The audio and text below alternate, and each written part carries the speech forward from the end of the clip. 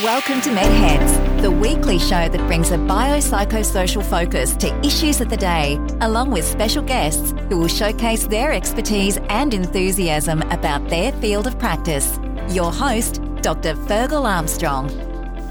Hello everyone, my name is Dr. Fergal Armstrong and welcome to this episode of MedHeads. Today we're very lucky to have with us a special guest, Mr. Rick Cowley of Vision Quest. Good morning, Rick, how are you? Hey Fergal, I'm great. How you doing? I'm doing well too. So this is not the first time you've been on the show, so thank you for coming back. I really appreciate the opportunity of chatting with you today. I wanted today to explore some definitions and concepts that we've both been chatting offline. I wanted to talk about what it is that gives people mental well-being, mental health well-being. And there are some ideas that suggest, or some theories that suggest, happiness is all about, this unfettered quest for hedonism.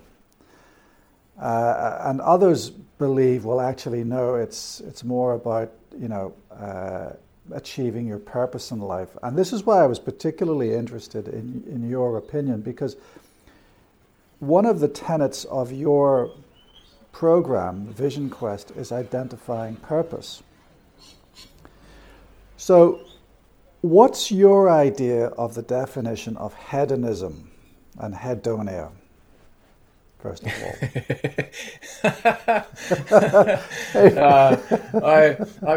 Okay, I picture like drunkenness, nakedness, laziness, substance misuse. That's just, I don't know, I just have this image of like a painting, of just all this crazy stuff going down. That's just completely about pleasure. I think that would be my definition of hedonism. It's completely about pleasure, yeah. And then I suppose we can move on to, what's your definition, what's your idea of purpose? Purpose. I think I have a unique way of talking about and defining purpose based on my work and how it's evolved over the last 10 years. But the main thing with purpose is your unique energy and a way of being that contributes and uplifts and empowers people in the way that only you were designed to do. Yeah, so that's it. The purpose is really like how you show up and how you be. That's the biggest, contribution to the world and the people around you. So let's explore that a little bit more. So it's the uniqueness. Purpose is unique to you, yeah, and it empowers you. But it empowers you to do what or to be what? That I would say, it's a good question. From what I've seen, it's we got to aim at something in our lives. We're doing something. We've got to spend our days doing something. We've got to spend our days working, eating, exercising in our relationships, and purpose informs what your dreams, what your goals, what ones are right for you. And, most people try to get a sense of what their dreams and their goals are without having a sense of what their purpose is. And, it's still better to have those kinds of dreams and goals than no dreams and goals. But the right for you dreams and goals are the ways that you express and fulfill your purpose. And when you have those kinds of dreams and goals that's based on an understanding of your purpose, then you're filled with this sense of not like, I really hope this happens, but it's like, I can't not do this. That's how important it is. It's like fundamentally important to your well-being just to be who you were born to be here. Yeah, I like that definition. So a purpose is, I can't not do this. I like that. Yeah. So it's actually an internal conviction that this is what you're supposed to do. This is what you're supposed to be. Now, let's introduce some kind of posh words here. So for pleasure, we have the word hedonia, whence we get the word hedonism. And I think that's a good representation of pleasure. Wouldn't you agree? Yeah. Yeah.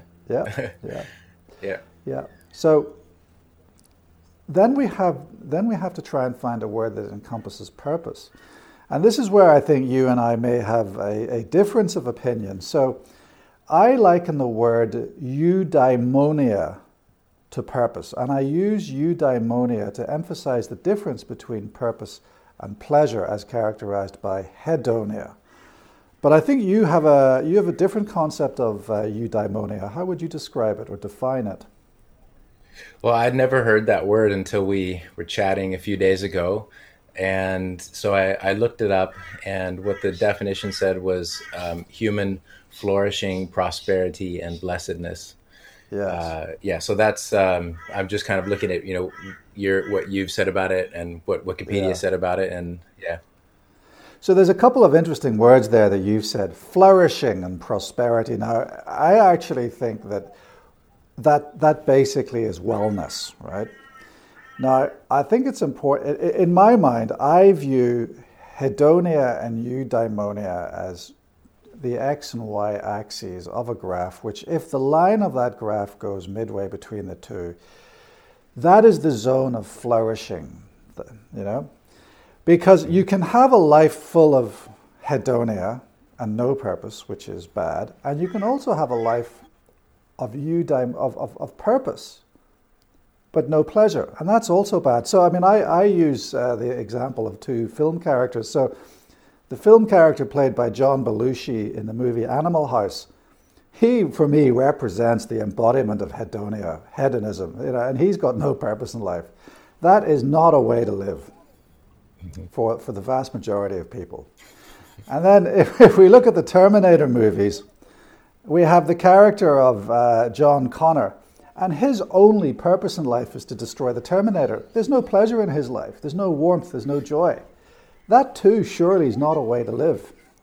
So if you accept that purpose and pleasure are kind of at the end spectrums, without each other, they actually don't contribute to flourishing. But if they're combined in the right measures, a little bit of both in the right measure, that's where contentment lives. That's where flourishing goes. That's where wellness lives. So for me, wellness is all about the right amount of purpose and pleasure. Now maybe maybe I'm confusing the definition of eudaimonia with purpose rather than that beautiful area where you've got just the right amount of purpose and just the right amount of pleasure to make a contented life, a purposeful, happy life.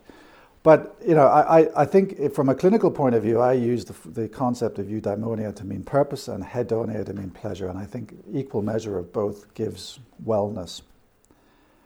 How does that sound to you? I think that's right on.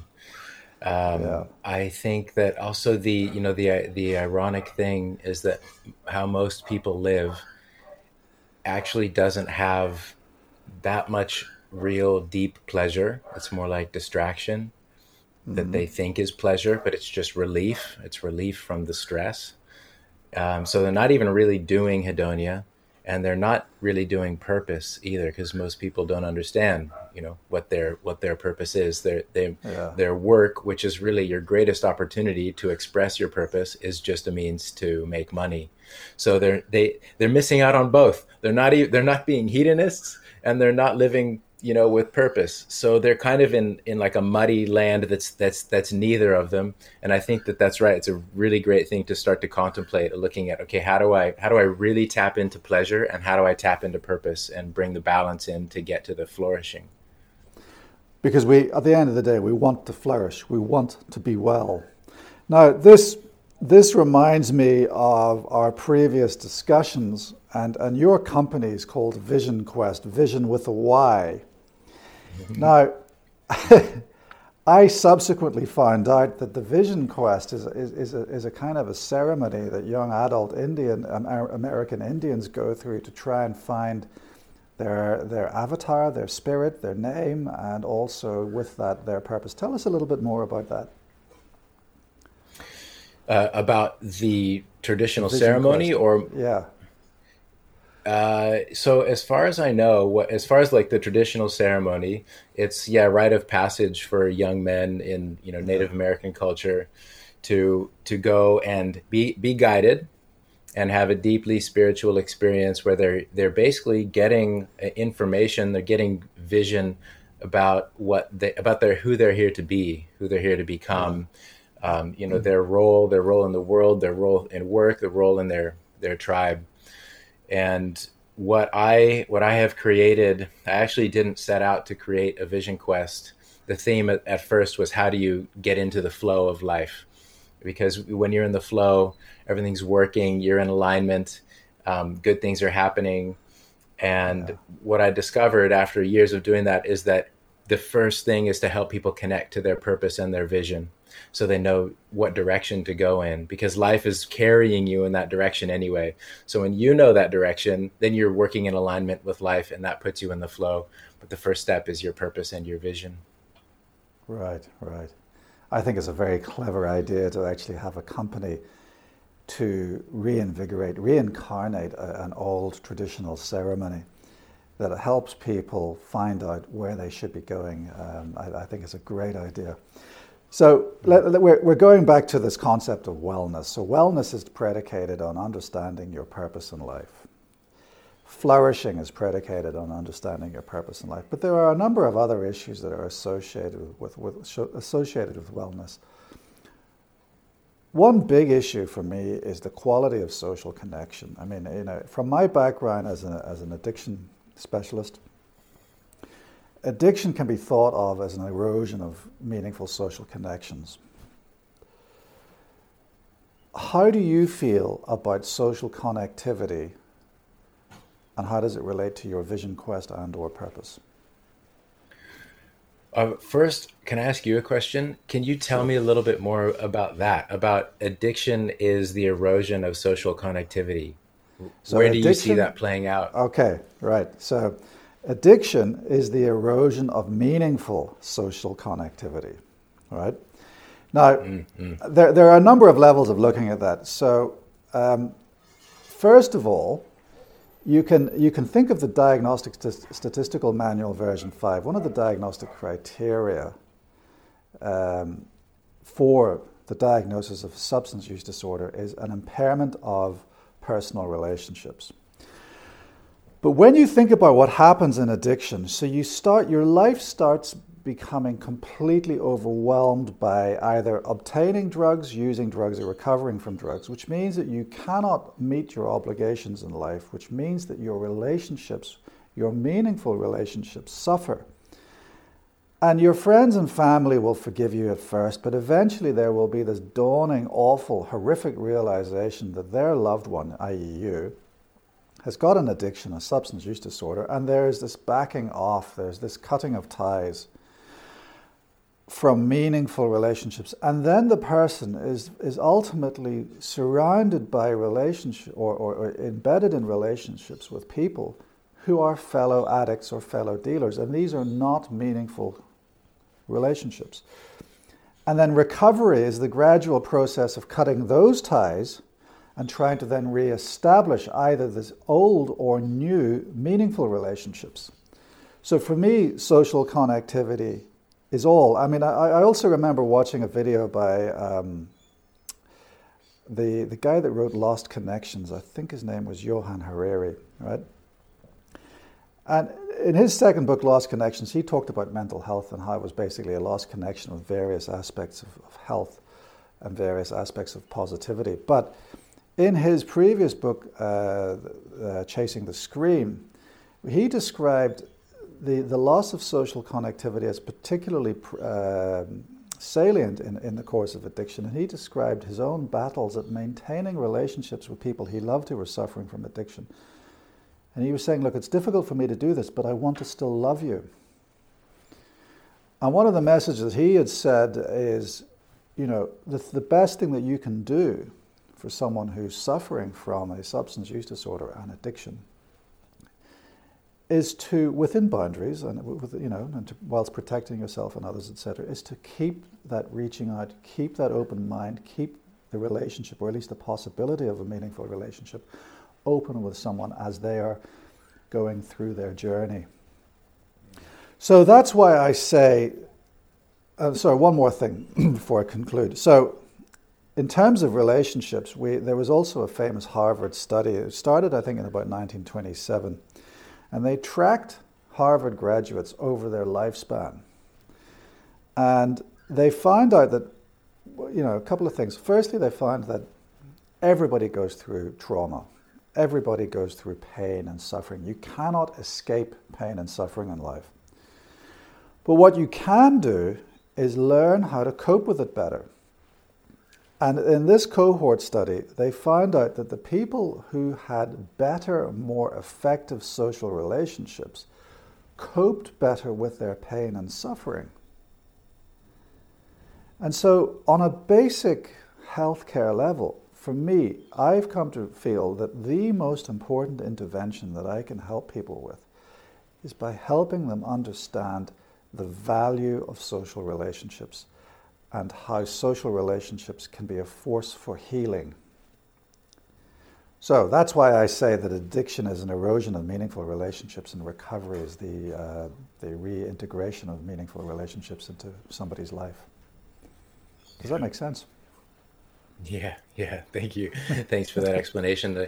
I hadn't heard that correlation between addiction and the erosion of meaningful relationships. So it makes. But I could also suggest sense.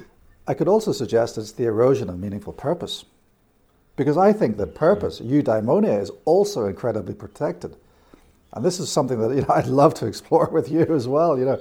How can purpose help in recovery? Sorry, I interrupted you. Yeah.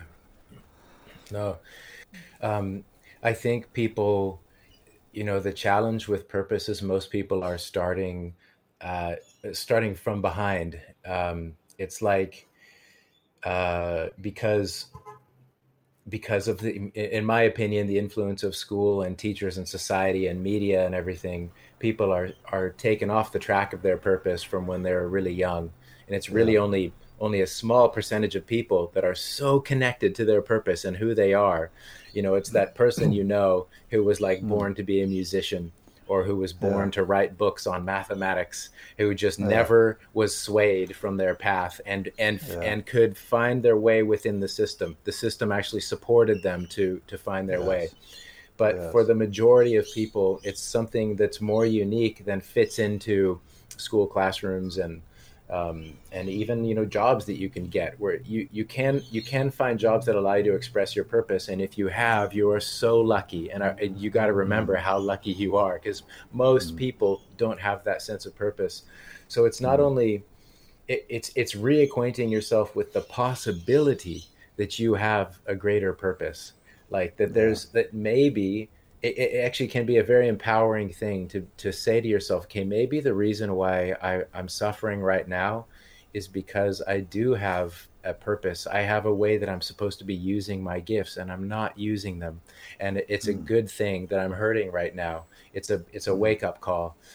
So that's the first thing. And then it's getting some support and doing some deep reflection on what is most meaningful to you in your life. The times in your life when you were happiest, when you were most fulfilled, when you did feel purpose, when you felt like you were making a difference, and kind of following the breadcrumbs of your life about really what is your purpose? What are you here to do? Who are you here to be?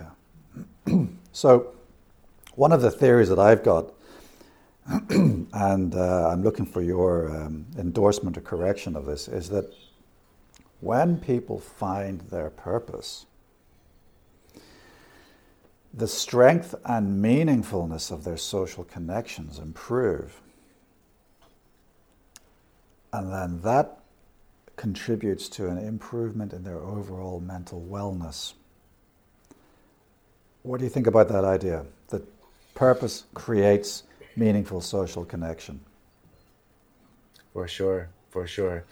So a few thoughts about that, and from what I've seen with my clients, but then also what I've experienced in my own life, is that when I really connected with my purpose and I started following it, you actually kind of become a different person than how people know you.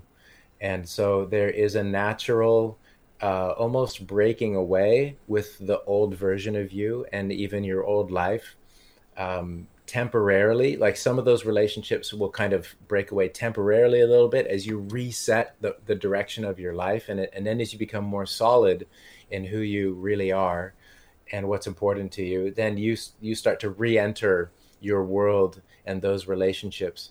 And some of those relationships will thrive and go even deeper because you really are being yourself more than you ever have been. And some of the relationships you may have to let go of. It is like an addict in recovery, where they're saying there are people that support the old version of me that Yes. that I'm not strong enough yet in myself, or it's just not aligned with my life anymore. I have to let go of those relationships. And that, I mean, there's all sorts of aspects of our lives. Like there might be a job you have to let go of. There's social scenes and places that you go that you might have to let go of. Specific relationships you might have to let go of. But what is replacing them is all meaningful. It's meaningful relationships. It's meaningful work. And then what I've found too is that as you get to understand yourself and your purpose, you become more comfortable in talking really openly with people about what's going on for you. And this is something that doesn't come naturally for me. I'm more of a private person and kind of aloof. And my first real change with that was when I had leukemia when I was 21 years old and saw a therapist and started to actually say what my real thoughts and feelings were for the first time. But then once you do, and you start to kind of practice with that, then you can't not do it. Like it just feels shallow, and you realize you're not really sharing yourself with people if you're not being real like that. And so you keep kind of pushing yourself to be open and be real, and allow other people to be open and be real, and that is going to allow the meaningful connections to happen. Okay, so here's another concept for you.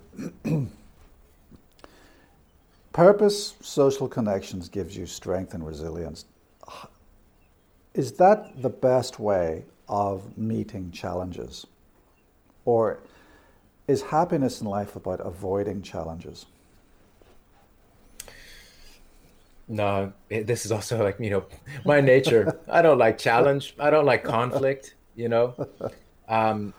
So a couple of things to say about this from what I've seen. I was reflecting recently. A lot of this stuff has been themes that I've been reflecting on coincidentally in my life since I've moved countries. I've from Bali to Australia since COVID happened, and moved my retreats over here. And I've had an immense amount of change in my life over the last 6 months, and it's been really challenging. And I've had to deal with things differently and ask for more help than I've ever had to ask for. And I'm coming through it. And I was reflecting and saying, what do I most wish for my kids? I have 2 kids, 16-year-old daughter and 10-year-old son. And I think what are the main things I want to instill in them or support them to have or to be? And one is to have a healthy way of dealing with pain. Because like you said, we're all going to go through pain in our lives. And what I saw was the things that I was doing to distract myself from the pain instead of just being with it or being proactive with it. And I have a friend who doesn't distract herself. She just, and I would talk about it with her, and she's like, I just sit there with it. She doesn't drink, she doesn't do drugs, she doesn't watch a lot of TV. she doesn't distract herself or try to numb herself. And I was really inspired by that. And I saw that is something that I want for my kids, which means it's something that I want for myself. So I've been looking at how I deal with pain. How do I, am I willing to face it? What am I doing? What are the habits that I have that are distracting myself from it? And I think that would you say that I think that the root of addiction with, say, substance abuse is it's just an unhealthy way of dealing with the pain? Oh, absolutely. I mean, mankind throughout the ages has been great at identifying very, very effective in the acute stages ways of dealing with pain, be it psychological pain or be it physical pain. But the problem comes when we use these same solutions in the longer term. And for me, the escape from pain, or the quest for psychiatric oblivion associated with the escape from mental or social pain, I think explains a lot of, but not all, but a lot of substance use disorder. Because remember, a lot, but not all of our patients with substance use disorders have been traumatized, either in childhood or growing up. And certainly, I mean, if you think about, trauma in the sense of post-traumatic stress disorder, 1 in 5 of Iraq veterans who went back to the States who had a diagnosis of PTSD also had a co-diagnosis of substance use disorder. So the relationship between pain, trauma, substance use is there. It's very much prevalent. And you've mentioned, what can I teach, what can I give my children in terms of how to allow them to sit with pain? I mean, for me, there's a couple of psychological therapies that are very effective in dealing with social pain. So you've got to accept, first of all, that the idea that you can escape pain is maladaptive. So then the only other alternative is that you have to face up to this pain. And so techniques like mindfulness meditation, acceptance and commitment therapy, and also there's a newer technique certainly for fibromyalgia pain, emotional awareness and expression therapy. These are therapies that allow us to sit in the present, understand our emotions, and deal with the pain more effectively. And one of the things that, I mean, when I first started out in medicine, it was actually in the last millennium. I thought that psychological interventions associated with pain and suffering was just mumbo jumbo. I thought it was all, unevidenced and ineffective. I have come volte-face to realize now that it really does work. And one of the things that has really impressed me recently is I read a statistic that they've tracked the aging process in the brain as time goes on, and they've identified markers of aging in the brain. And people who do regular mindfulness meditation actually, by the time they're 50, have brains that are biologically, not chronologically, but biologically 7 years younger than their counterparts who do not do mindfulness. So from a longevity point of view, mindfulness meditation actually keeps the brain young. Social connection keeps the brain young. Dealing with pain in an appropriate way keeps you healthy, keeps the brain young. So for me, I've shifted from a very biological model of healthcare to very much a socio-psycho-biomedical model of care, and that includes understanding the role of purpose, the role of social connection, and the role that meditation plays in long-term health. So I have one thing that came to mind that goes with this theme well. Is there's been a lot of swell recently up here. There's big waves, and I was out body surfing. It was 2 days ago. I went out 3 times, and it was just crazy waves. It was really wild, and getting thrashed about, and trying to ride in the barrels of these waves is so fun for me, and you just take a pounding, and the waves. It's like I put myself out there because I'm comfortable out there. It was exciting. It was a bit scary, but I knew I'd be fine. But I put myself out there, left the safety of the beach and went out there to kind of challenge myself and get these thrills and practice and become better in the waves. Yeah. And it's like And I think it's a really powerful analogy for life, is either you can either seek it out, you can either follow your inspiration and seek it out and leave your comfort zone on purpose and rise up to these challenges. Or you could just sit back and wait for life to give you the pain and give you the challenges. And then you have to rise up and kind of fight your way out of a corner. And either way, there's the pain element, there's the outside of your comfort zone element, and you can either do it proactively and follow your dreams, or you can do it passively and have to fight your way out of the corner. Now, to me, that speaks of self-efficacy. And what does that mean? Well, self-efficacy is the ability to actually cope and get on with life despite pain and suffering. And from a medical point of view, certainly in the pain world, people who have low self-efficacy do not take on board the teaching and learning of chronic pain classes. They would prefer to stay at home, become chemical copers, and not meet their challenges, not meet their pain head on.